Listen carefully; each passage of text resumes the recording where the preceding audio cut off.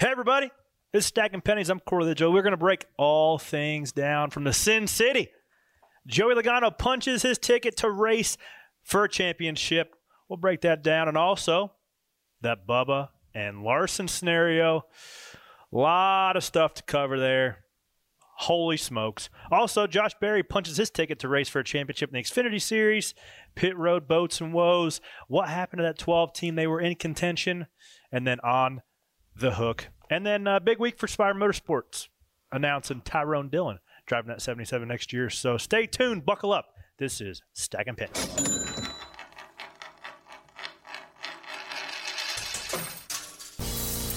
Stacking them deep, selling them cheap. It tastes like gasoline, rubber, and victory. We're out here stacking pennies. And we're in it. I'm driver of the 7, Chevy Camaro Corley Joy, joined by the usual band of characters. To my right, Mr. Chuck Bush. Hey, how's it going? Doing well. You look great today. Hey, thank you. How you feeling? Feeling good. Feeling spry. You were working on something before the show started. What were you working on? I was just getting some Phoenix emails squared away so we can make sure that we have all the content coming to the fans from the track and media day and all that fun stuff. We're doing a Stacking Pennies live from there, right? We're doing a little bit of a show Saturday heading after the Xfinity race. You know, working on talking to the Xfinity Series champ, hopefully. You know? Okay. Yeah. Stay tuned for that. To my left, front tire changer of a battered-up Ford Mustang, Mr. Ryan Flores. Oh, yeah. Won a stage, though. Was it enough? I don't know. You're only 11 points out. I mean, you're still in the hunt.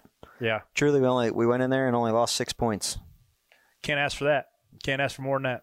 Well, you could finish. Gain. Could have had a win. Yeah, you could have won. But when you wreck your car, you know, you're not where Christopher Bell is, 24 points out or whatever it is. Yes. That's certainly a woe. And then last but not least, Ice Cold Blue Mountain Takes. Hey. Seen you earlier today at Spire Motorsports. It was nice to see you out and about in the wild. Yeah. John Double the Mayer. pleasure, double the fun. Was it? See me Really, twice. No, it wasn't at all. I was just saying that to perk him up a little bit. Thank you. I'll go to the last part. Contrary to what everybody might think, he actually does a pretty good job of just like representing NASCAR. You know, I do my best. What'd you think about that today? We'll just get right into that before we break down some Vegas stuff. Yesterday, those who are listening, Spire Motorsports announced their 2023 driver lineup, one being me. So that's good. I'll be driving the 7 car again next year. And drum roll, please. Well, it's already been announced. Tyler Dillon, behind the wheel of 77, going from the 42 car. I was told a couple months ago his services will not be needed for that team, and he comes over and drives 77. So it'll be good to have a consistent guy in that thing, get some feedback. Did you call him Tyler? Tyrone. Tyrone. Okay. I thought Austin and Ty had a brother. No, What did I say? Tyrone. It sounded like Tyler. Sounded like Tyler. But it could have been Tyrone. If it was Tyrone, that tracks because that's what you've called him. I've heard you say that in the past. I always called Tyrone. Yeah, It's just Tyler Tyrone threw to me. I think this is actual legal name. I don't think it is at all. Yeah, it is. It's on Wikipedia. You should check it out. Think so? Yeah. How did you think it went today? Just call him It went I saw well. Claire B was there. Yeah. Jordan Bianchi was there. Zach Albert was there. Zach Albert was there. You were there. I was there. It was nice. We had a nice stage, cameras, backdrop. It felt like it was important. I'll say this much. Dickerson seems like a cool dude to work for. He just seems kind of laid back. He is probably the main reason why I signed up to go drive for Spire when they had 0 employees, and I was employee of Spire Motorsports 001. That Denowitz guy, though, I'm not so sure about him, but Terrible. He did look good. Terrible rental go-kart racer. Terrible rental go-kart racer, but, great coordinator. I also of all heard things. that his glasses aren't real glasses. No, They're I just- saw him today. I looked from the side. You can kind of tell glasses from the side. They did have lenses in them. They do have and lenses. I believe they were prescriptions. I Yo, think we were they're- at a party one time. I don't know if you guys remember Mark Davis, but do you remember that? Yes. Mark Davis was there. He was a development driver for Gibbs, and Corey just totally called him out. He said, "Are those 3D glasses with the lenses popped out?" And that's He's like, what they were. Yep. Yeah, they had real 3D the other day. So to that point, so John Christ he just came out with a book. The comedian did the podcast deal. I can't read, but that's awesome. He it doesn't even have pictures either, so you would be screwed. Damn it. He sent me the title of his book's called Delete That. So I open the book, nice presentation, and there's like a postcard with a picture of me with like my hat on, glasses, at the racetrack, fire suit on, hair flowing in the wind. It said, "Keep that." And then it was like some picture from 4 or 5 years ago that I look like a dweeb with short hair and like just a terrible angle. And it said, "Delete that." So like that, he's been sending that. So I FaceTime. I'm like, "Yo, what are you doing? Thanks for the book." And he's wearing black framed glasses that say 100% vegan on the side. I'm like, are those fake glasses? And he sticks his finger through the lens. So apparently sunglasses with lenses popped out of them are a thing. I also feel like an ass. Ty Dillon's real name? Is Tyrone? No, it's Tyler. Damn. Yeah. Oh, there you go. You're right. Tyler Reed Dillon. So if you Well, they Tyler, got the Austin, right. Texas, Tyler, Texas. You know, Tyler Roan. Tyler Roan Dillon. Tyler Reed. Who'd have known? Yeah, yeah. And apparently Ty Gibbs is Tyler Randall Gibbs. So you got some Tyrand. Tyrant. Is it reeling back into like the Spire thing? It always sticks out to me like when I feel like it was like the Dale Jr. download when they said, "Who got that charter?" And they're like, oh, Spire bought it? Like, that's kind of the comment Dale made. It was like, okay, all right. And from that point, and when you got there and started, to, like, having a press conference where everybody was there and you had a stage and people were interested, that's a long road. Yeah. And I can promise you it hasn't been an easy just 2 years of just trudging through to try to build an organization. You know, people want to get on there and say that, you know, we're not, are we as competitive as we want to be? No. But newsflash, being at the top level of professional sport is hard.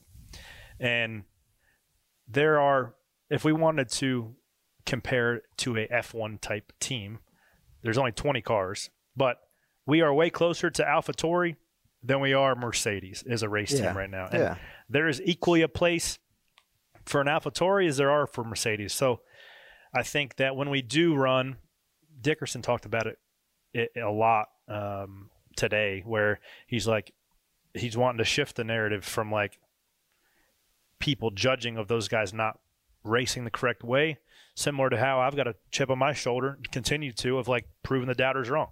Like, we want to go compete. I want to go win a cup race.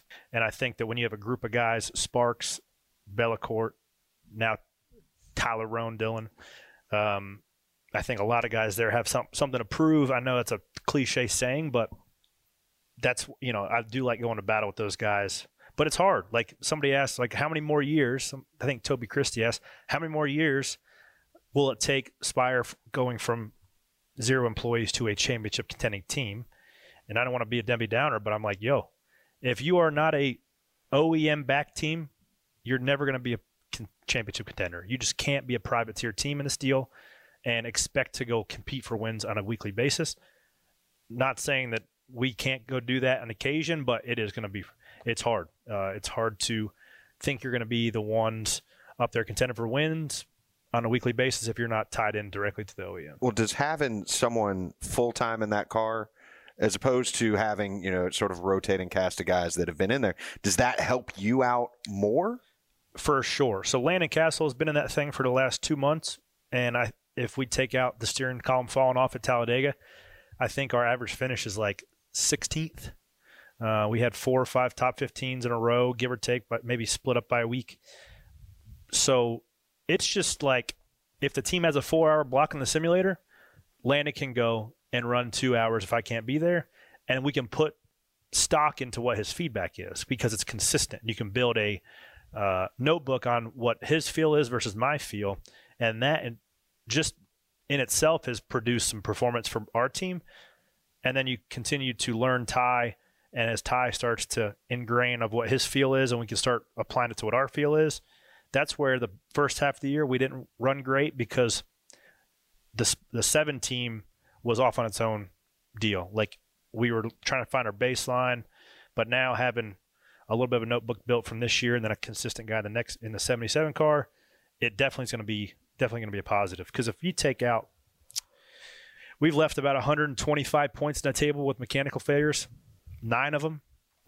If you take all that out, we're 23rd in points, And I think we have potential to build upon that for next year. Now, I'll say something that's not super sexy, but we can just put it out there. Spire started this deal as a money-making venture. Yeah. Right? And then now your car is obviously you have to make money with it, but it's turning more into a competitive team. Consistency with driver, crew chief, sponsorship.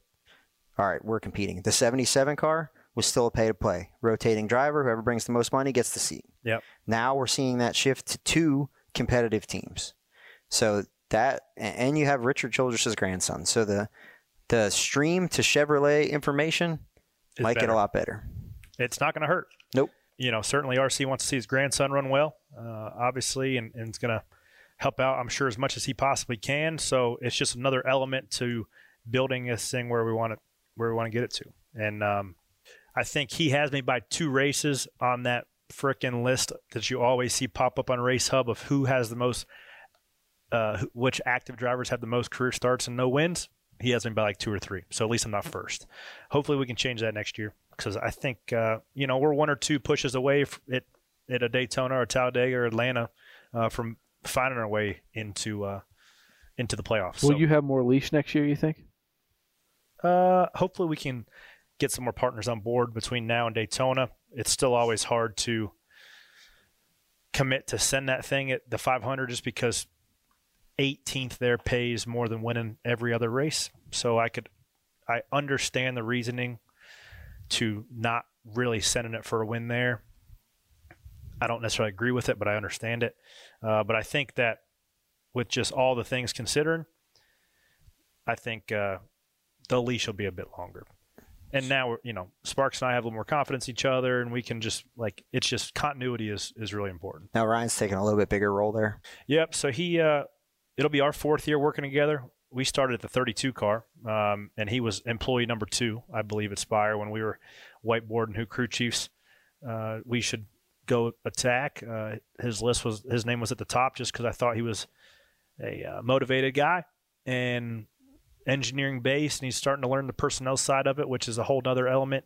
Yeah, so they bumped him up to essentially competition director or VP of competition, and rightfully earned. And crew chief? And crew chief still. So it's good. It's a good day for Spire.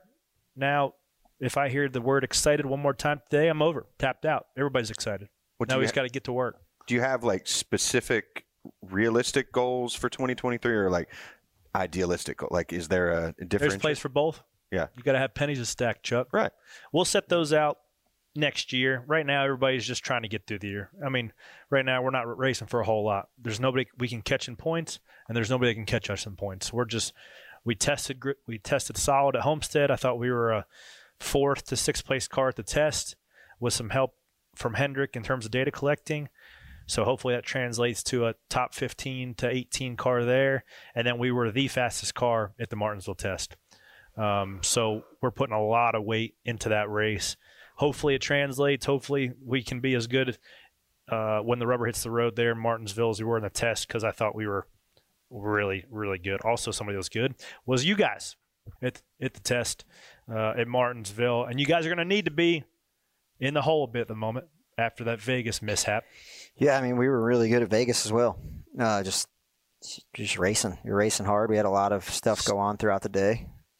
And that last run was weird, man, because you didn't know who was saving gas, who wasn't, and you don't want to give up track position. And I feel like to watch the 24 bust their ass on that restart, watch the 5 car, get free and put Bubba in the fence. And, we watch guys with those moments, and it just depends on where you're at in the corner if you can catch it or not. And he was pretty far along in the corner, but where you're back on the gas. And when you full commit too at that point in time in the corner. When you get on the left rear bump stop there, game over. You're in trouble. Game over. Yeah, so we were lucky we didn't get wrecked with the 24 earlier. I didn't see that.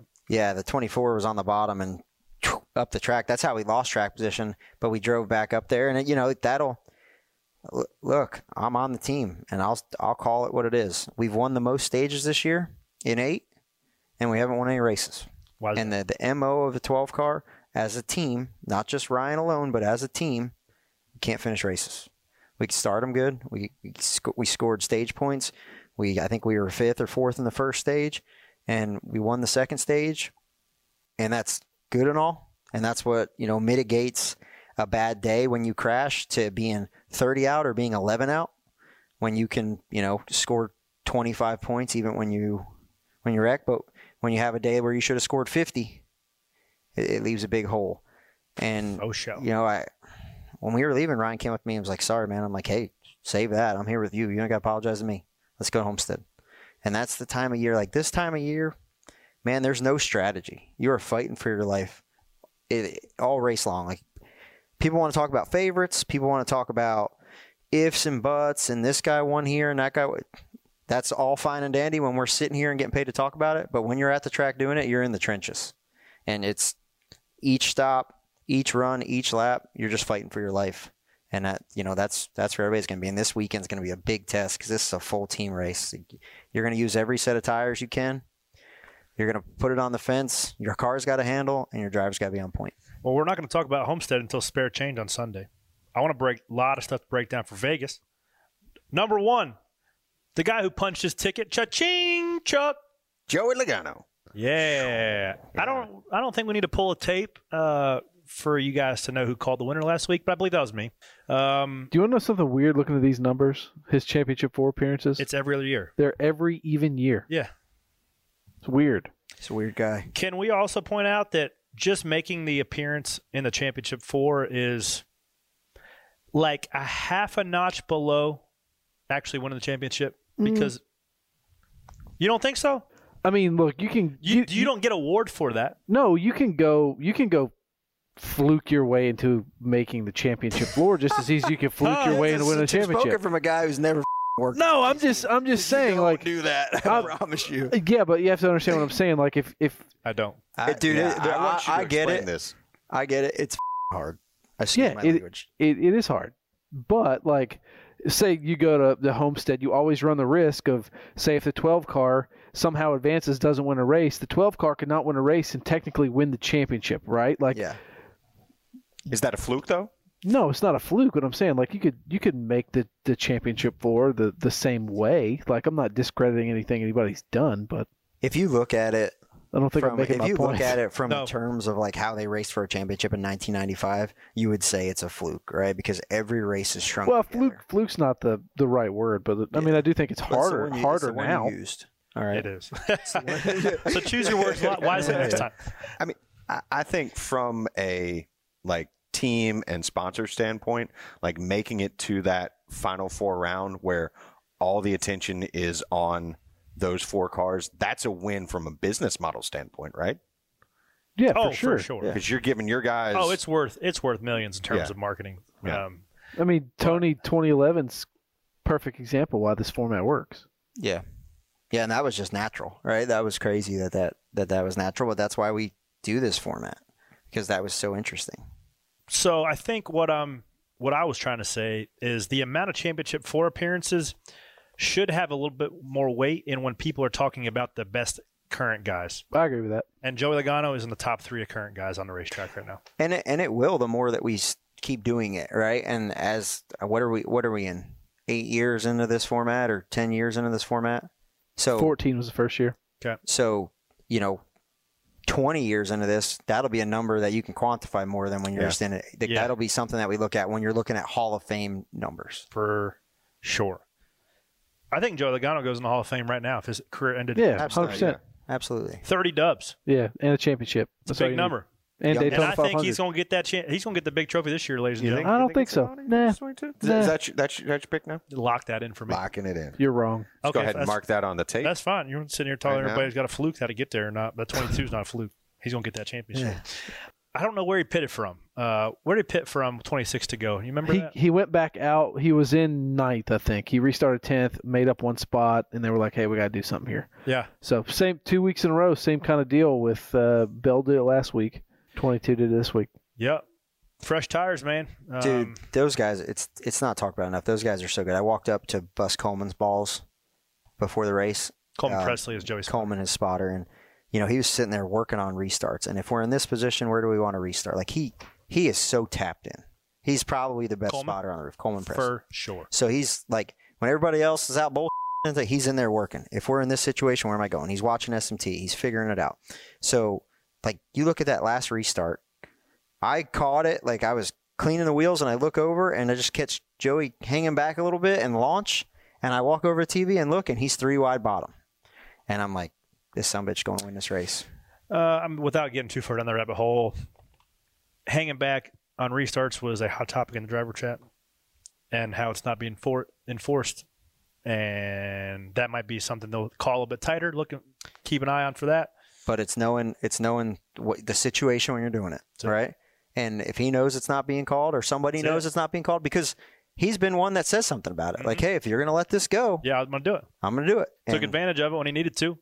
Hunted down Ross with Chastain for the dub. What he passing? About 6-8 to go, somewhere in there. Somewhere in there. Mm-hmm. Them Trackhouse cars. Hey, 2 sleepers. I'm sitting there during the race thinking, like, hey, what? But Trackhouse wasn't very good at the test. Yeah, Homestead, or Martinsville for that matter. I wonder if they can go back to the lab and work on something. But they were not strong at the test the next 2 weeks. But Chase Briscoe could be the surprise pick. Imagine if he Cinderella'd that thing in the championship 4 on a fluke. Won the spring race. Phoenix, yeah. At Phoenix. But the one car wasn't the best car. But they did have the best pit crew of the day, which I don't want to get too far down the pit crew chat before pit crew boats and woes, but they kept them in position, kept putting them back out in the lead, and clean air's king. And you look at the 14, right? They got the lucky dog at the end of the first stage. Yeah, they were lapped down. They were behind me. And, they're P5 on the day. They keep them in the race. Yeah. And they managed to steal stage points and steal a good finish. And that is like key. That's the point I'm trying to make. You're fighting for your life, and it's not over until it's over. For sure. And Chase Briscoe's grinding. What's that? Four finishes in the top 10? Last 4 weeks he's finished. I don't have the stats. I don't know, but I wrote him off when he was getting lapped in that first stage. No doubt, bro. He was in front of me. I'm like, yeesh, I suck, and you really suck because you're only one of these 8 guys chasing for a championship. Yeah. Long day for us. We ended up 24th. That was about it. Yeah, you didn't win though, so we didn't win. So Chuck didn't have to get a tattoo, unfortunately. Yeah. And our odds were pretty set. It was a buddy of mine. My buddy of mine put a $10 bet down to win $30,000. So everybody's making bets. F you. You're right. Let's just get to the goods, shall we? Everybody wants to talk about it. Let's just give the people what they want. Our opinions on the Bubba Wallace, Kyle Larson situation. I have no opinion. You don't? Yeah, you're your company, man. if I had an opinion, it would be my own. Let's talk about the facts, right? Let's just put the facts out there and let Put it people out give their there. own. Hang on, let me start with this. Go for it. Kyle Larson has made a very successful living driving race cars by putting people in bad spots where you have to lift. Not just cup cars. Whether it's sprint cars, midgets, or cup cars. He won his last Chili Bowl by putting Justin Grant in a bad spot on a restart. Yep. He loves and thrives and is really successful putting people similar to Max Verstappen, put them in people positions to where it's either you lift or both of you crash. Now, he ran the 9-car in the fence of California at the beginning of the year. Yes. Right? He ran the 9-car wide at Watkins Glen. Yeah. Like he is that guy that like you said, he didn't wreck him, but he put him in a bad spot. I don't believe he put Bubba in a bad spot on purpose. I think he overcooked the corner and got free and chased up the racetrack, and Bubba was on his outside. Yes. It wasn't like, hey, I'm going to stick you in the fence. No. And let's remember, before we get too far down the road, the 16 did the same exact thing to the 8 in the On Xfinity Saturday. race, and the 8 car went on to win the race. Yes. What is the difference? Composure. That is accurate. Now, I said this earlier on Sirius XM. To that point, I love Bubba like a brother. I have known him for more than half of my life, since we've been 12 years old racing together. I don't think anybody can put themselves in Bubba's shoes with just the pressure of what the sport puts on him, his partners, driving for MJ, all this stuff. With that being said, it's easy to sit there and watch it on TV and watch all the replays and say, well, that was the dumbest thing he's ever done. I don't disagree with that. It wasn't smart, but I also think that when you put that much pressure on yourself, he's not running up front as much as I think himself or his team expects him to be. And then when you feel like you win the first stage and you feel like you just got stuck in the fence, granted, mind you, you're wearing a helmet. You can only see the race from your windshield. You don't know anything else that's going on. When you see Kyle Larson stick you in the fence and you, for all intents and purposes, feel like that win is taken away from you, Do I think it went to the extent of right rearing somebody on a straightaway at 175 miles an hour? Probably not a good idea. But I don't think that he does anything like that ever again. One, because the penalty is going to be stiff on what they're going to lay the hammer down on. And rightfully so. Because the hot topic with these cars, you can ring your bell if you hit with the back end. Like, all these things considered, it was not wise. 5 car is lucky that he hit the 20. Yeah. Because at that point in the track, you're doing over 150 miles an hour, right? I think it was 175 when they hit. And each other. you right hook somebody. That if you're the judge, you just gave somebody the electric chair. That's the death penalty. Yeah. And we know that. Bubba knows that. He's even said it. That's short track racing. That's anywhere you go. Yeah. You right rear hook somebody on an oval track, and it's the death penalty. So thank God the 5 hit the 20, and it kind of changed the trajectory, because he was either going to back in with the left rear corner or hit flat with the left side, which is a bad way to hit. It hurts. Yeah. And I've been a huge Bubba Wallace fan since summer shootout days. But people want to, I hear like the Spotter podcast where they want to harp on Carson Hostbar and compare this to Truck Series stuff and Ben Rhodes. Listen, you judge the guys at the Cup level are judged different than the guys at Xfinity, Truck, or ARCA, or Racing Modifieds, right? And to whom much is given, much is tested. Yes. So I can't make excuses for Bubba. He's not a rookie. He's been doing shit at the Cup level for 6 years. He's good. He knows right and wrong, right? I don't know what else has happened between him and the 5 car for that to boil over. There might be more there. Yeah. But, Kyle might have put him, I want to give him the benefit of the doubt. But when you do that to somebody, man, you got to be ready for the consequences. I was surprised he got out and wanted to fight Kyle. I thought Kyle should have got out and wanted to fight Bubba. Man, Kyle Larson's small too. You don't want this, stop picking on little Kyle. He's 130 pounds soaking wet. Kyle did say in his post-race interview that he knew that it put Bubba in a bad position and cost him his day. I don't think he was. It didn't cost Bubba's day. Sorry, what he said was it could have, but didn't, and then Bubba cost both of them. Yes. His day wasn't over until he crashed himself trying to crash Kyle Larson. If you want to sit here and say that could have been a toe link or taking him out of the race, look at the 18's day. Right, the 18's backwards in the grass. He's got a wheel falling off. He's out of it. Yeah, and he's there running third, coming for it at the end. Yeah. So you're never ever, especially now, out of these races. I was toying with asking you this before, and we were touching on it right before we went on. When you're in the car, and I know there's all this talk of safety going on right now, but when you're in the car in the race, is that at the forefront of your mind? Is that there? Or is it that I just had a shot at a win potentially taken away from me? It's not on your mind, but it should be on your mind. I think we got in this habit of, let's rewind to 1997. Granted, I was 6 years old, but you can watch a race and you could see that guys had at least a baseline of respect, because they all acknowledged the worst possible thing could happen, and you wreck somebody and they might not walk away. 93 Talladega, Earnhardt gets into Rusty Wallace. He comes back around, and the first thing he does is run up to the car. Yeah, because that might be that guy's last ride. We got in this mindset partly because the sport got so safe and there was no driver injuries for decades, particularly after Earnhardt passed away, with head and neck restraints, X, Y, and Z, full containment seats, all the stuff that factors into keeping the driver safe, that a element of protecting your fellow competitor wasn't a thing. I got a hot take on that. Give me some. And we've talked about this, right? And I got some more. Don't let me forget. I can almost point back to this. Safety is the number one concern for the sport. But what we do for a living and as a job is not particularly safe. We race cars. We push everything to the limits. Make it the lighter. reason we see tire failures, we push tires to the limit. Take air out of them. Put camber to them. The reason we see cars crash is because we push them to the limit, right? The reason that we're hitting harder is because they're going as fast as they can. If we find a limit, we go past it, and we find the next limit. We find the next limit, and we always will. That's what racing is about. Right? I jump out in front of race cars going 55 miles an hour for a living. If I wanted a safe job, I probably wouldn't do that. But there was a point maybe 2015 where a company wasn't able to keep up with the pit stops.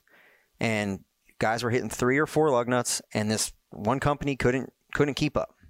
And the driver / owner of that team went and said, this is unsafe. We can't do it. This is stupid that we're doing it.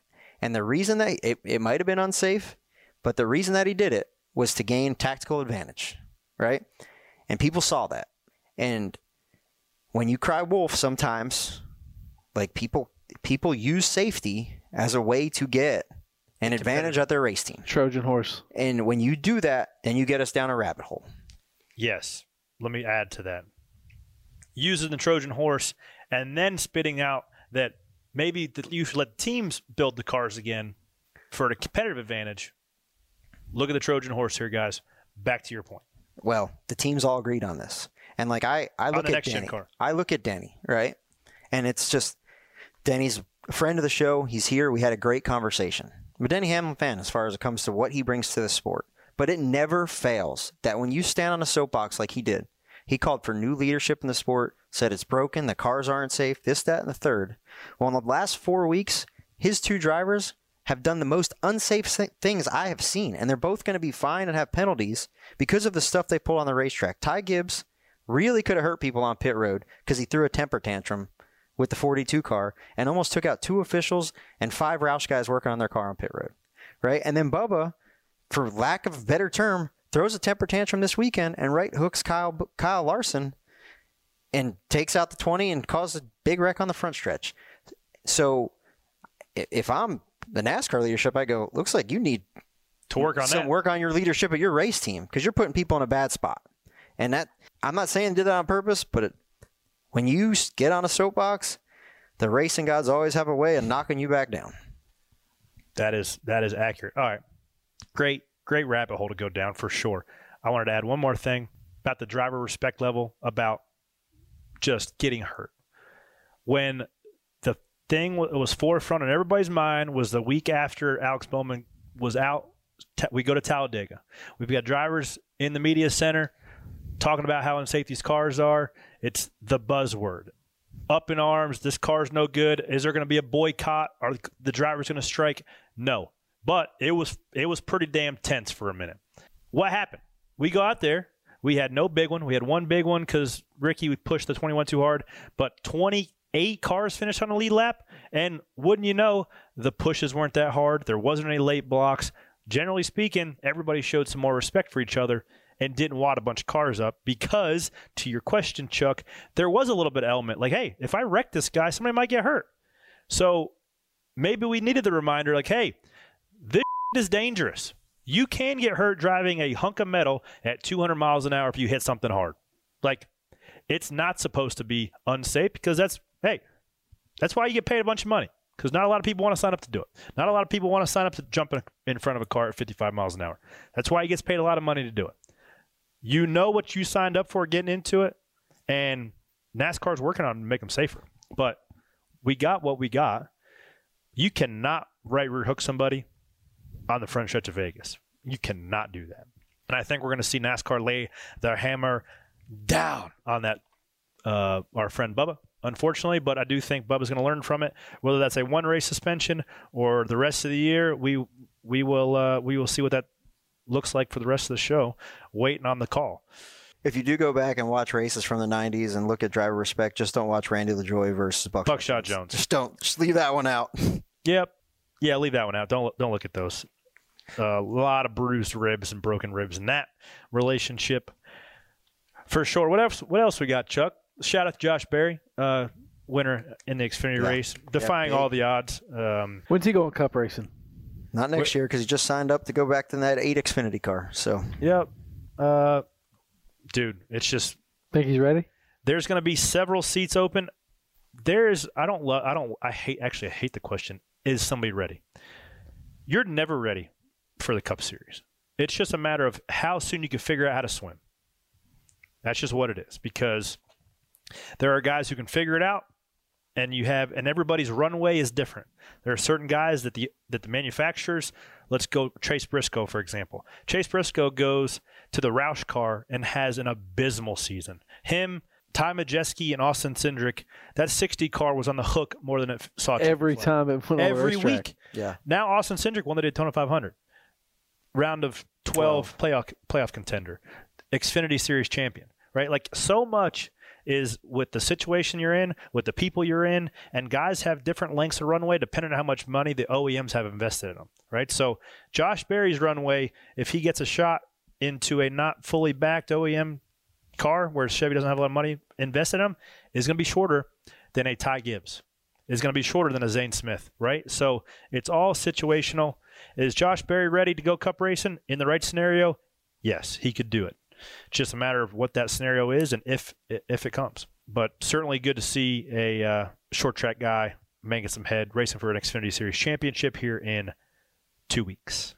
You look at like an Xfinity Series championship, right? Like it's a big deal and it's hard to win, but it doesn't always carry over very well. You look at Daniel Hemrick right now struggling. You look at Daniel Suarez, right? Look at Austin Dillon. Like, that stuff hasn't carried over to the Cup Garage very well. It's about the people that you surround yourself, the team you're with, and frankly, how it seems like how much you're willing to work, the work you're willing to put in, and there's just so much stuff that go into Cup racing where, yes, if you win an Xfinity Series championship or you run good in Xfinity, it does not guarantee you success in your future Cup endeavor. Interesting point, because you've got that, and then you've got the other example of Tyler Reddick, two-time champion, once at Junior Motorsports, once at RCR, getting paid a lot of money and just got bought out of his deal at RCR for millions of dollars to go to a Toyota team, right? Yeah. It's like how people develop and what their potential ceiling is, I think changes and has a lot to do with the people you surround yourself with and how much work you want to put in, for sure. That A-team is strong. That A-team is strong. Kyle Busch is going to be a championship contender next year, depending on which Kyle Busch you get. You going to get Rowdy? I don't know. I don't know. He's looking like the smartest man in the room right now. Looking like the smartest man in the room right now because that sucker is strolling that 8 car. Another bit of Vegas news that came out there was that his brother Kurt. Oh yeah, not going. Wasn't it officially retired? Your cousin. Your cousin's not officially retired yet, Chuck Busch. Your favorite race car driver, for sure. Who are you going to pick now in the pool? I don't know. Your other cousin, Kyle Busch? Maybe. Probably. Yeah. That 8 car, because they are strong. Let's give Kurt, I don't have a bunch of stats in front of me, but let's just give Kurt a shout out right quick. Hell of a career. Yes. Is it Hall of Fame worthy? First ballot, yeah, for sure. Definitely. First ballot. Yeah. Kenseth was. He's checked all the boxes, hasn't he? And he even do that shit at Martinsville. Daytona 500 championship, you know. And I will still say, like, what he was doing with the next gen car with the testing, like, he was working on leaving a good legacy, and the way he's going, you know, I think he's setting a good example as well. He's done that. You know, the stat that makes me sad is he is the last full-time guy to ever race with Dale Earnhardt. Yeah. It's like that ending of a chapter, right? And Kurt, he made every place that he went to better. James Finch. Now, a lot of his moves were self-inflicted. A lot of what came his way was self-induced from the way he it was a bit of a Jekyll and Hyde, whether it was on the radio or to reporters. But always entertaining. Bro. He had a savant level of the way he can make a race car go fast in a circle. Dude, you look at his career just as a whole, and the ebbs and flows is like a WWE superstar. Yeah. Like, heel, good guy. Heel, good guy. Like, I know people at Penske that have won races with him and not even gotten to victory lane because he was so brutal to them on the radio. Like, I'm not even going to celebrate with this dude. And then you talk to people now, and they're like, best teammate we've ever had. He's made our team so much better. That's when we interviewed him when he was doing stuff with the next gen car. Like, he was excited to get out and talk about what this car was doing and where it was heading and the legacy that he was leaving in the sport. And like, he was very reflective on this is going into last year. How much of this is a philosophical debate here, Chuck? How much of a driver's legacy is determined on their just straight up stat lines versus their perception by the fans and the people that he worked with? I think perception fades as you get farther out, right? Like, people hated Jimmy Johnson when Jimmy Johnson was winning races like he was. And now if you mention Jimmy Johnson's name, like everybody will tell you he's the GOAT. Doesn't matter if you didn't like him when he raced or not. Tony Stewart, same way. A lot of people didn't like Tony when he was racing, but a lot of people acknowledge his accomplishments and appreciate him as an outspoken voice in the sport, even though when he was mouthing off when he was there, they didn't like it. So I think with Kurt and Kyle too, in the same vein, like when those guys retire, hang the helmet, and are gone for a couple years, I think the perception of their legacy changes. The stats for Kurt alone, I mean, I think that 23 years in the sport, 776 races, 34 wins. I mean, the 34 wins alone, plus a championship, like that alone, those stat lines, that's Hall of Fame worthy. And if you take everything out of it, and I just gave you those stats, you're saying that guy's in the Hall of Fame, right? Right. Like the thing that's interesting to me is you look at a guy like Clint Boyer. Yeah. Right. Like he had a pretty mediocre career driving. Less than 10 wins. But now if he does great stuff in the TV booth for the next 5 years, is he a Hall of Famer because he's moved the sport to a better spot? Like, but you look at Jimmy Johnson, right? Well, Chuck wants to put Neil Bonnet in the Hall of Fame. Damn well should be. And Neil Bonnet and Clint are similar in my eyes. Yeah, but Neil Bonnet also gave his life to the sport. Well, but he was also like at the forefront of that, right? He was doing TV stuff before anybody else was. So he was somebody that moved the sport forward in a time when the sport was growing in popularity. Yes. Which, I mean, we're in the middle of it with Clint right now, so you can't say what his TV career is going to do. But like you look at Jimmy Johnson, he's all stats, right? He didn't do any media. He didn't do any of that. He's all stats. And he don't need anything else. Don't need any of that. No, 84 wins, deuces, 7 championships. Holla at me. Yeah. I mean, like a Dale Jr., yes, he's got the Xfinity stuff, which he's a championship driver there. But, in Cup, was he the greatest Cup Series driver ever? No. He's pretty damn good. But everybody leaves comparatively, yes, he was, like, to his peers, he did a lot of winning. To that point, he says the best. Everybody leaves their mark differently. Yeah. He says, I realized I wasn't going to be my father, and I can move the sport forward in a different way that he couldn't. Right. And everybody leaves their mark on the sport a different way. So not saying there's not one avenue to the Hall of Fame. You have to look at the broad spectrum of how they did. Did they leave the sport in a better spot? And I think that's what, when I was talking about Kurt leaving that legacy, like, I think the later you get in your career, the more you start to kind of look at that and think about, all right, how am I leaving this better than I found it? Kurt can also help Bubba, right? Like Kurt's found himself in plenty of similar situations. Oh, yeah. So, I mean, yeah, that'd be a good like person I said, to talk he's to. not done. He's leaving the door open. Project 91, is that what he's leaving? I don't believe so. I believe he's a Toyota guy for whatever he wants to do for the rest of his. Do you think he figures out a way to run Indy again? Try to race Indy with his brother? I don't know. That'd be pretty What if he cool. goes like NHRA racing? That'd be cool. something. Who knows? Be awesome. You never Who knows? know. Who knows? But Hats off to Kurt. Hats off to Kurt. We bid him good morrow.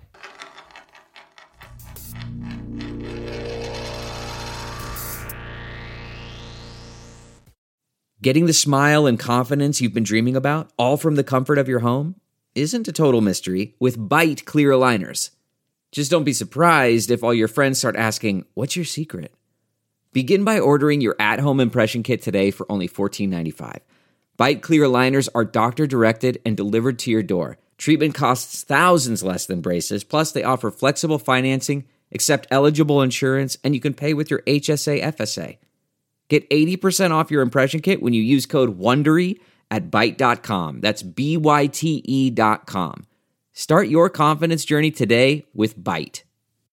This is it. We've got an Amex Platinum Pro on our hands, ladies and gentlemen. We haven't seen anyone relax like this before in the Centurion Lounge. Is he connecting to complimentary Wi-Fi? Oh, my. Look at that. He is. And you will not believe where he's going next. The Amex dedicated card member entrance for the win. Unbelievable. When you get travel perks with Amex Platinum, you're part of the action. That's the powerful backing of American Express. Terms apply. Learn more at americanexpress.com/withAmex. We have breaking news, ladies and gentlemen. The penalty on Mr. Bubba Wallace has been released. What is it, Chuck? It is a 1-race suspension for Bubba Wallace, reading from the sheet. Driver Bubba Wallace has been suspended from the next NASCAR Cup Series championship event. And it is referencing a NASCAR member code of conduct. You hate to see it, but it's justified. We saw a suspension for Matt Kenseth wrecking Joey Logano at Martinsville. We saw very similar penalties for similar actions. And I don't believe Bubba Wallace is going to do that again. Opening the door for John Hunter Nemechek. They haven't announced that, but that's what's going to happen. John Hunter Nemechek did the test both days for 2311. So he is as well equipped for his debut for 2311 as anybody has ever been. A lot of seat time at Homestead for him, was pretty strong.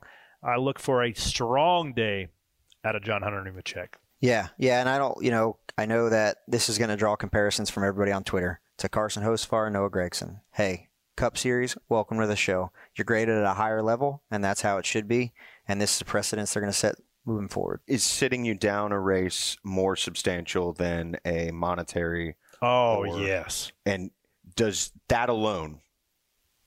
Dude, there's like an embarrassment factor, right? There's like seeing somebody dance with your girlfriend at the 8th grade dance. I don't know if you remember that feeling, Chuck, but it sucked. I don't like anybody dance with my girlfriend. It's not fun. It's not fun. There's nothing worse than sitting there and watching your car go around. Especially watching your car go around. Oh, for something that you had full well control over that you got penalized for. Yes. It's going to be tough for Bubba to watch. It really is. I think he's going to learn from it and grow from it. But, yes, the penalty fits the crime. What do you think the conversation's like with Denny or Jordan? I mean, I doubt Jordan's calling him up, but maybe so in this case. I think that it's I think Denny gets calls from, like, McDonald's, right? Because does McDonald's want to be on the front page of Fox News with Bubba shoving the 5 and then showing the video on a loop of Bubba right rear hooking? Like, no, right? It's not a good look. They have to go to their other partners, explain the scenario. Bubba has to go with his hat in hand, tail between his legs, say I'm sorry, yada, yada, yada. There's definitely going to have to be some image mending on behalf of Bubba for the foreseeable future. Yeah, and that's all the things that you're reminded of, but don't think about in the heat of the moment. But if you want to be a championship contender, rarely did you see those guys lose their composure. You saw Kevin Harvick in the beginning of his career lose his composure. You saw Kyle Busch earlier in his career lose his composure. But as guys mature and they realize that stuff's not productive, is when those guys started to get long-term success, started to build up the big trophies. You never saw Jimmy Johnson right rear hook somebody and lose his mind on the front stretch. You didn't see Jeff Gordon. You did see him lose his mind when he got right rear hooked by Jeff Burton at Texas, rightfully so, right? Like, you don't see guys who remain composed even when it hits the fan, like, lose their, the guys that can remain composed when it hits the fan is the guys that, like a Joey Logano. Perfect example, right? Talking to Joey after what happened with Matt Kenseth, I remember talking to him, just us two, and saying, a question came up, what was your biggest regret? And he said, the way I handled myself after Kansas, right? And he had all the right to be mad about what happened in Martinsville, but the champion's mindset kicked in, right? And he says, the way I handled myself after Kansas is the reason that Martinsville happened. I could have had a better conversation. We could have talked about it, and that wouldn't have happened. Yeah. And that, that's the difference between Joey Logano with no championships and Joey Logano with a championship. And another shot, and a shot to win every other year, 25% chances of title. Yes. Like, it is not coincidence. Guys that can remain composed that are successful, and the guys who can't remain composed are only successful in short quantities. Which is what it is, man. It's maturity, composure, and it's pretty evident for the guys that have it and the guys that don't. We're going to come back for Boats and Woes right after this.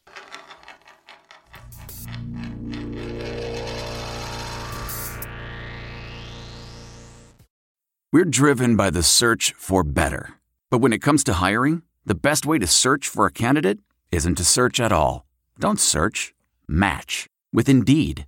Leveraging over 140 million qualifications and preferences every day, Indeed's matching engine is constantly learning from your preferences, so the more you use Indeed, the better it gets. And listeners of this show will get a $75 sponsored job credit to get your jobs more visibility at Indeed.com/match. Just go to Indeed.com/match right now and support our show by saying you heard about Indeed on this podcast. Indeed.com/match. Terms and conditions apply. Need to hire? You need Indeed. That's not just the sound of that first sip of Morning Joe. It's the sound of someone shopping for a car on Carvana from the comfort of home. That's a good blend. It's time to take it easy, like answering some easy questions to get pre-qualified for a car in minutes. Talk about starting the morning right. Just like customizing your terms so your car fits your budget. Visit Carvana.com or download the app to experience car shopping the way it should be. Convenient, comfortable. Pit Road, boats and woes time, ladies and gentlemen. Who was the hot crew on Pit Road this week? The one team. The one team was awesome. You look at just overall average, they win the day at a 9.61, but their body of work. That's moving. Their body of work over 6 or 7 stops, their best to worst was 0.6 of a second.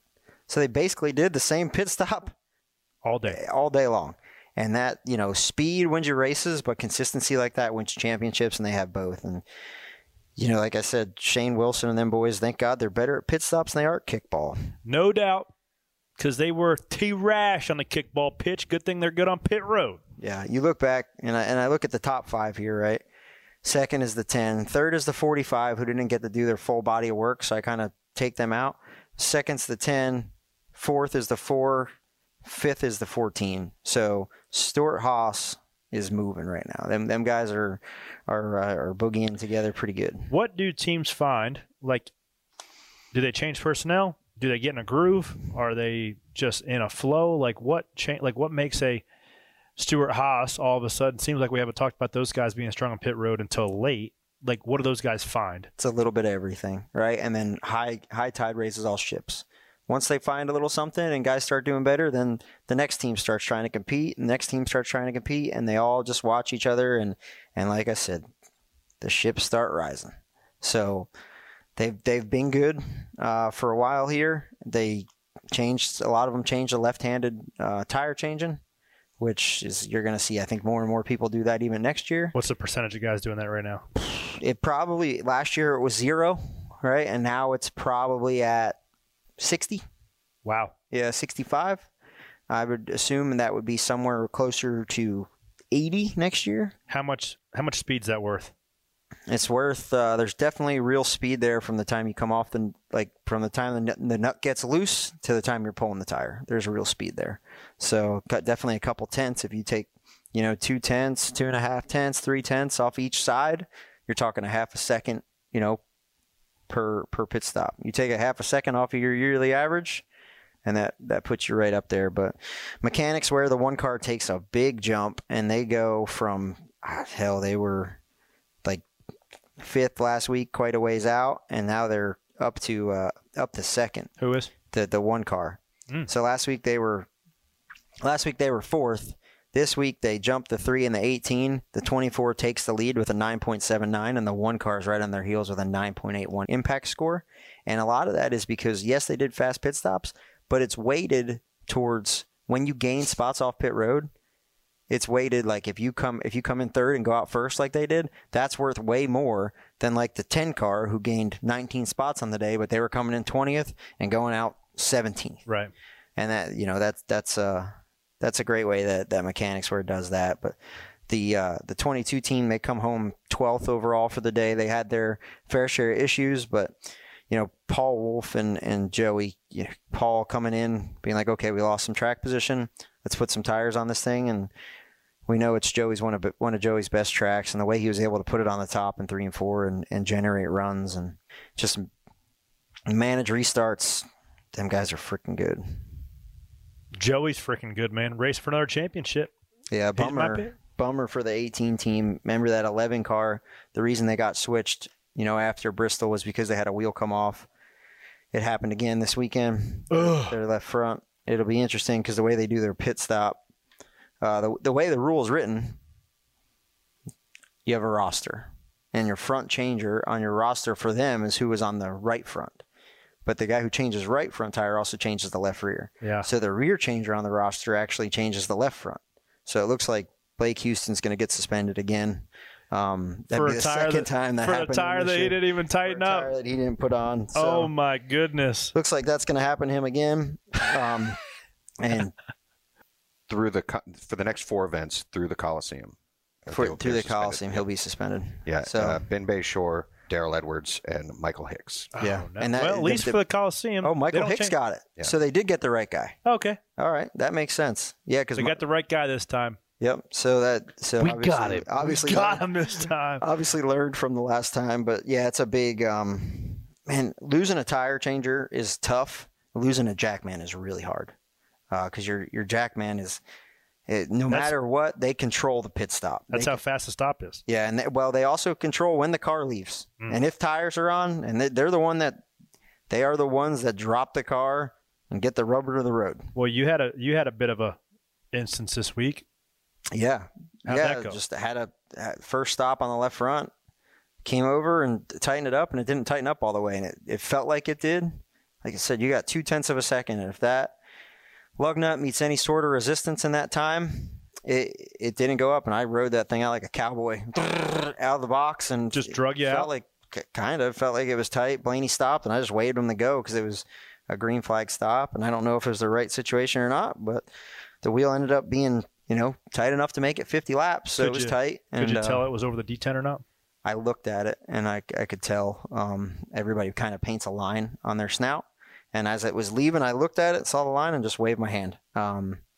So those are the situations, like I said, where you're fighting for your life every week. And it was probably a ballsy call. I don't know if it was the right one, but it was the one that 16 years of experience told me to make.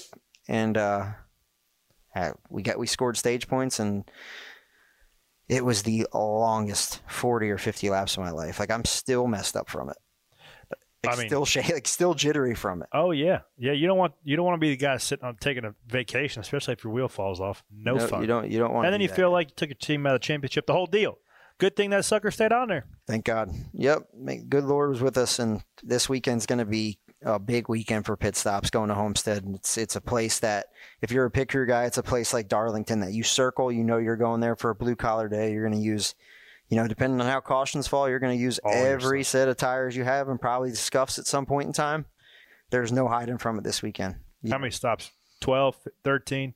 I don't know how many sets we get, but I would guess I'd have to look at how many sets we get, and you have to see how many sets we get. But I would say that you would be in the double digits, around 10 for sure. Something that's an absurd stat for you guys: 20 crew chief suspensions this year. Yeah, 14 of them from wheels. And that's a lot. And it was something that we said, we sat right here in February and said that, this was going to happen. And it is, it's something like when we look at a Bubba Wallace situation, when we talk about safety, like it is something that is a suspendable offense because your wheel falls off and it's unsafe. So when you right hook somebody, that's probably a suspendable offense as well. So we're working at, like we said, making the sport safer and trying to the punishment is harsh for a reason. Well, if half of the crew chiefs on the roster can get suspended at some point in time, drivers, what's the word I'm looking for, Chuck? The drivers should be held accountable as well. Drivers should be held accountable as well. They shouldn't be expelled from that list. If you put somebody in an unsafe position. Hate to bring it back to that, but it's a good point. That's what it is, man. So, yeah. How was your guys? Our guys had a heater of a stop. We just didn't have the pace. They gave me about 6 spots. One stop got me to about 16th, bled to about 22nd.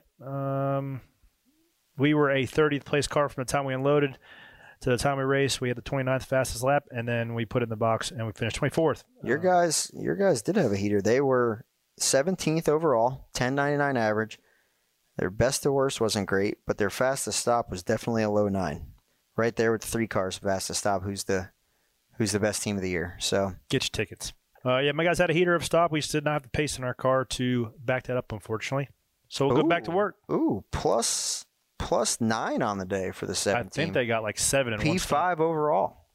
So yeah, they had good. Good on the boys.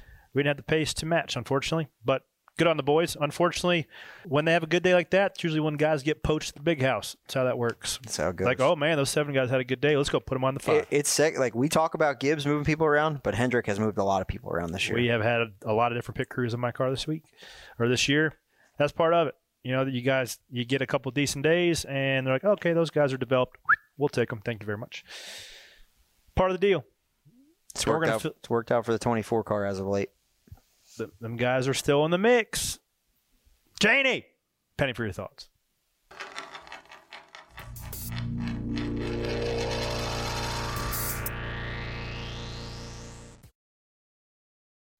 Some great questions coming in this week. Janie, what do we got?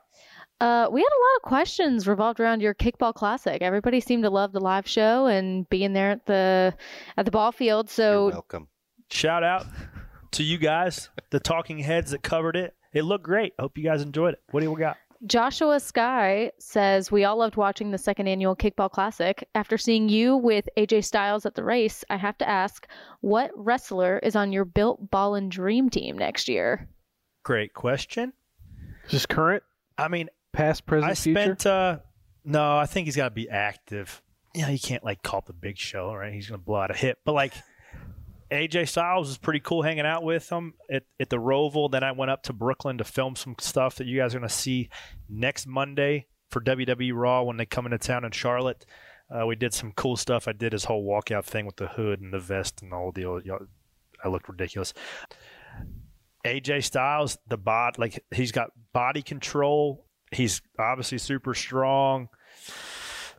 I mean, I've always been a Brock Lesnar fan. That is a freak of nature. It's a freak of nature. I don't think he'd be able to play kickball very well, but just for like the intimidation factor, Brock Lesnar would be the guy who I'd want on my team. No Stone Cold. He had knee braces though, didn't he? Yeah, but he's not active. I know. Yeah, but he could come out there and slam some beers. He could. Yeah. On a show. I'll take AJ Styles and Brock Lesnar. So none of them are probably athletic enough to play kickball with us. But it takes an elite level athlete to play kickball. I get what they do is hard, but it's not kickball. Do you want to know something I learned today? Corey made them put a Built Ballers 2022 banner in the shop. Yeah, I saw it. I'm glad. Bigger than Justin Haley's win banner. You brought that up because that was a act of sarcasm from Spire leadership because I came in the shop a couple weeks ago and they had banners made for top 10 finishes, top 5 finishes, and I was like, "What are we doing? Giving out participation trophies this week? Like, hey, I heard you beat your kid in putt-putt last week. We're going to put a banner up for that too." Like, I get the sentiment that we're trying to acknowledge what we're doing. Hang on. And I, in the meeting, I was like, what are we doing? Giving out participation trophies? Like, there are other ways. But the motive was trying to acknowledge what we're trying to do with the small victories and all the stuff. Like, kind of similar to, like, Ohio State helmet with, like, the Buckeye deals. Yeah. Like, that was their attempt at a Buckeye. Which helmet stickers. I took as, like, what do we do? Like, participation trophies, what, you backed into a 9th place finish at Daytona, we're going to put a banner up for that? Not down for that. So I came in today for the press release, and they put a bigger than anything on the wall. Bigger than any other thing on the wall. Corey LaJoy, 2022 Built Ballers Kickball Classic champion. I love that so much. It's my favorite thing. It's great. I'll send you a picture of it tomorrow. Well, so I walked in. I'm looking at the clock that's in one of the meeting rooms over there. I'm like, oh yeah, I forgot they did win a Truck Series race in Martinsville. And then I start looking at the things. Justin Haley, it's like top 5, top 10. And then I'm like, that's from the kickball. It's got this year's data. That's a quick turnaround. So that's because they know I didn't love the top 10 banner idea. So they, in turn, give me a banner for my kickball championship. So, yes, I appreciate that. It is a win. It is a win. Hard fought. There's a trophy right there to prove it. Rey Mysterio, as far as kickball guys go. Oh, yeah. Fast, small, so he's hard to hit with the ball when he's running. He's also mysterious. And he's mysterious. So very sneaky. Got to interview him. I love the 619 too. AJ Styles, big ass, or Brock Lesnar, I'm beaming them with the ball from far away. They're big target. You're not going to catch it. AJ Styles is small. Is he? Yeah. If you put your hands on a kickball Brock Lesnar kicked, you're going with the ball. Oh, over the my fence. God. It's going through you. Yes. Dead. You're going to look like a Looney Tune. So you talk, and I don't want to get too far down the rabbit hole. I do You talk. talk like an we're way unexperienced kickballer, because the harder you kick it, it doesn't go as far. It'll No, just but go I will say, straight up in the air. that ball launched off of Austin Cindric's Himalayan hiking boots right at my head, and I snagged that thing, but like it was making like a and I snagged it because I got sticky hands. Yeah, I saw somebody on Twitter called me out for saying he ran like a baby horse last week. He does look like, and not even like a baby one. Like he runs like, you know, when a giraffe comes right out the chute, and like they know instinctively that there's a tiger like 20 feet away. They try to stand up and run. That's what Austin Cindric looks like. But you know what? He was kicking dingers. He kicked 3 dingers. Congrats to him. Wish you could do like a bat flip in kickball, but you know, Then you could flip his just boot. do a backflip. You kick it, then yeah, never mind. Anyway, next question. Next question, Jane. Moving on, Wesley Riddle asks, you can have one retired NASCAR driver, any one IndyCar driver, and one F1 driver on your 2023 Kickball Classic team. Who are you picking? Well, one of my favorite things to do is talk about kickball, so I'm glad people keep sending these in. One retired NASCAR driver, Ricky Rudd is a guy that's still in shape. Ride mountain bikes with him often. So in terms of like right now, any guy that used to play kickball, Ricky Rudd would probably be my first call. Or Mark Martin. Great to see him out at the racetrack this past week. Also great to see that 6'4" Taurus out there pacing the field. Unbelievable. A little bit sad that Jack Roush didn't go down there and get a picture, but we'll keep that conversation shelved for another day.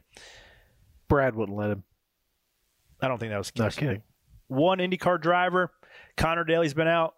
We're talking about retired or current? We'll go current. We'll go Connor current. Daly's just a good old time, good old-fashioned good time. I feel like he is the Corey LaJoie of the IndyCar series, just a true red-blooded American with a mullet. I don't want to sport a mullet. So Connor Daly's my guy. Also had an idea, caveat to this. What would we think about, Chuck?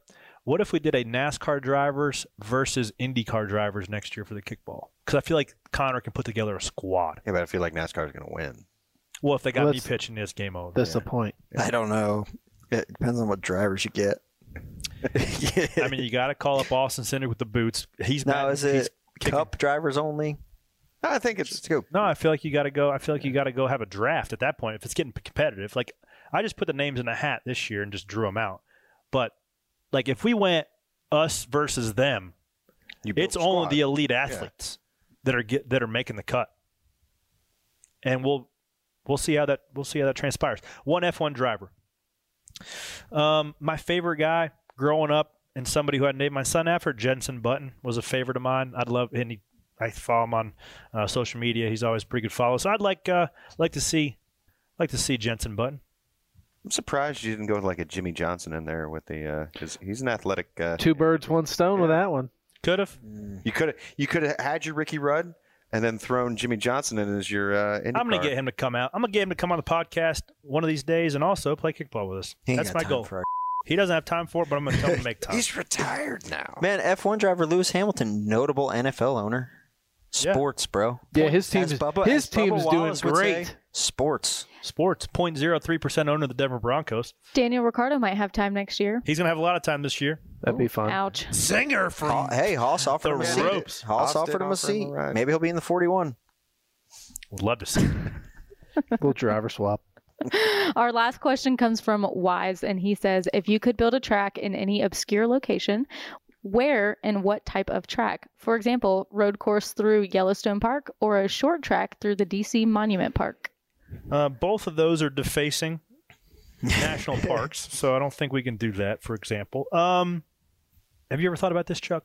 Not until 2 seconds ago. Okay. But I got a crazy thought. You know what my all-time favorite concept track is? I forgot what year it was. Was it like 2004 where they had all those made-up racetracks on the on the video games, and they did like Dodge Raceway, like the little Bowman Gray type thing, but it was banked. I would love to do a purpose-built LA Coliseum style, little bit bigger, like a 3/8 mile banked, little bit progressive, short track. If I were to put it somewhere, where would I put it? Somewhere cool. Central Park. Ooh. Ooh. Hello. I have thought about this in the past. I was like, it'd be cool if like you did a road course or a giant oval. I'm already You lost me at road course. No, You sorry. lost me. Giant oval. Okay. Around 277 in Charlotte. DC Beltway. With traffic. With The elevation changes would But be you rough. know, like over here, like where South Boulevard comes in, there's that big sort of open area that you could make that like the pit lane. Now we're talking about a street course. Yeah, but I mean that's a true like it's a circle. It's like But a circle, but it's like a square. Yeah, there's a little bit of turning in there, but not a lot. There's some ups, some downs.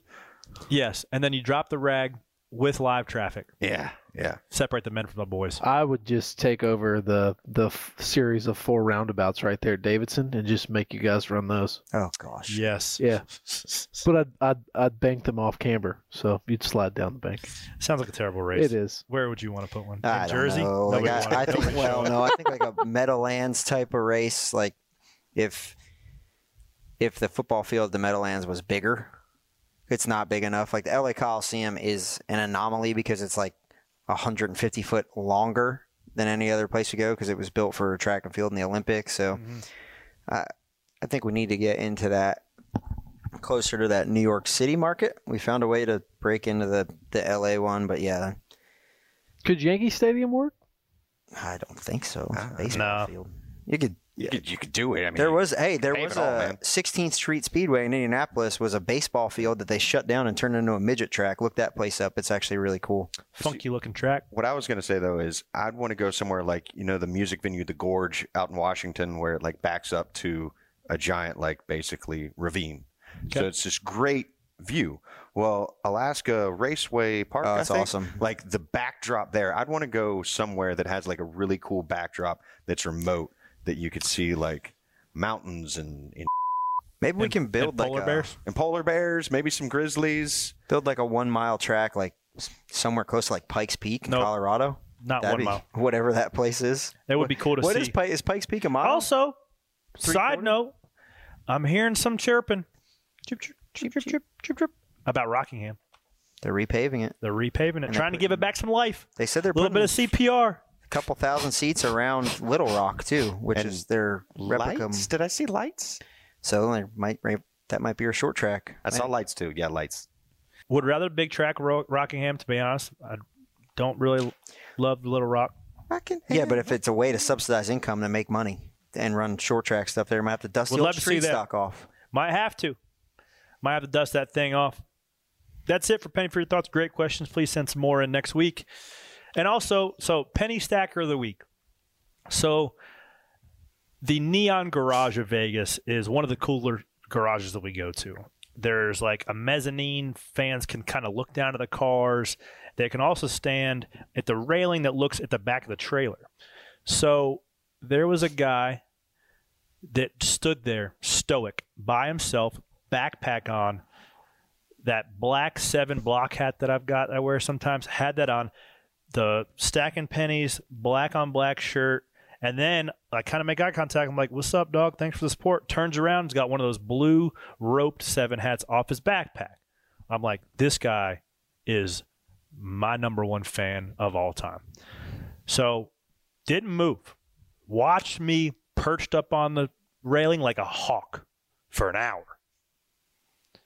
And I'm like, my man's dedicated. He wants to make sure everybody's doing their job at the trailer. Nobody's f***ing around, right? Making sure we're on the straight and narrow. So I'm looking at him. I go in the holler. I get changed, come back out. He's still there, watching us like a hawk. More like a bald eagle because he looked glorious with all my merch on. So I was wearing a Spire Motorsports hat. Signed that sucker. Say, hey, man, add this to the collection. I said, what's your name? TJ. And that was it. So TJ from Vegas, you, sir, are the Penny Stacker of the Week. I'm sure he's still standing there making sure. I watched this happen because I was over there at the 21 truck next to yours, and you're like, this dude's got a 7 hat, one on his backpack. I better give him some. And you walked over there, and when you threw it to him, it was like he didn't know who you were. He was like, oh, thanks, man. He was pretty. He might not have liked me. He liked the 7. Yeah. He just liked the boys. Big fan of the number 7. I'm telling you, he was like a bald eagle perched on top of an old pine. Cacao.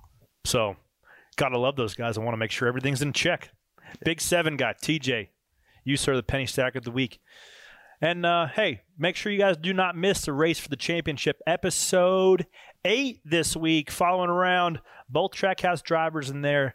initial playoff run for both of those guys, and Kyle Busch at Darlington in the midst of all those contract negotiations. You are not going to want to miss this episode. Is it going to go ahead and say that? Do not miss this episode. If you're not watching it live at 10 p.m. on USA, set your DVR. If you missed it on your DVR because I don't know why, but you can also check it out on the Peacock app Friday morning. So, and judging by how fired up you are about that, Chuck, you do not want to miss it. It's a good episode. Oh, you've seen it. Spill the beans. I'm not going to spill the beans. They got to watch it. You got to watch it yourself on either Peacock or USA at 10 o'clock on Thursday nights. Man, if I could get Peacock, I got to fly. If I could get some look into that Kyle Busch contract negotiation, that'd be well worth it for me. I might get a little bit of that. I don't know. Yeah. You know, there's just some. Yeah, and I'm sure like the way Kyle Busch was right around September when they were following him, he was not too. He was pretty open with his words. Ornery. Pretty ornery. Madder than a snake. Like, more so than normal Kyle Busch ornery, which is saying something. Mama says alligators are ornery. It's because they got all them teeth Mama's and got no wrong toothbrush. again, Medulla oblongata. And that's it. We're tired of giving you guys jokes and movie references, so make sure you guys tweet at us, #Penny for your thoughts, and also like, download, share, rate, review, all the things. And tune in to us Sunday morning as we break down all things Homestead and give you guys some fantasy picks. And if you just listen to me, I'll tell you who's going to win a race. So that's how that works. Talk to y'all next week. Thanks for sticking around with us and stacking pennies.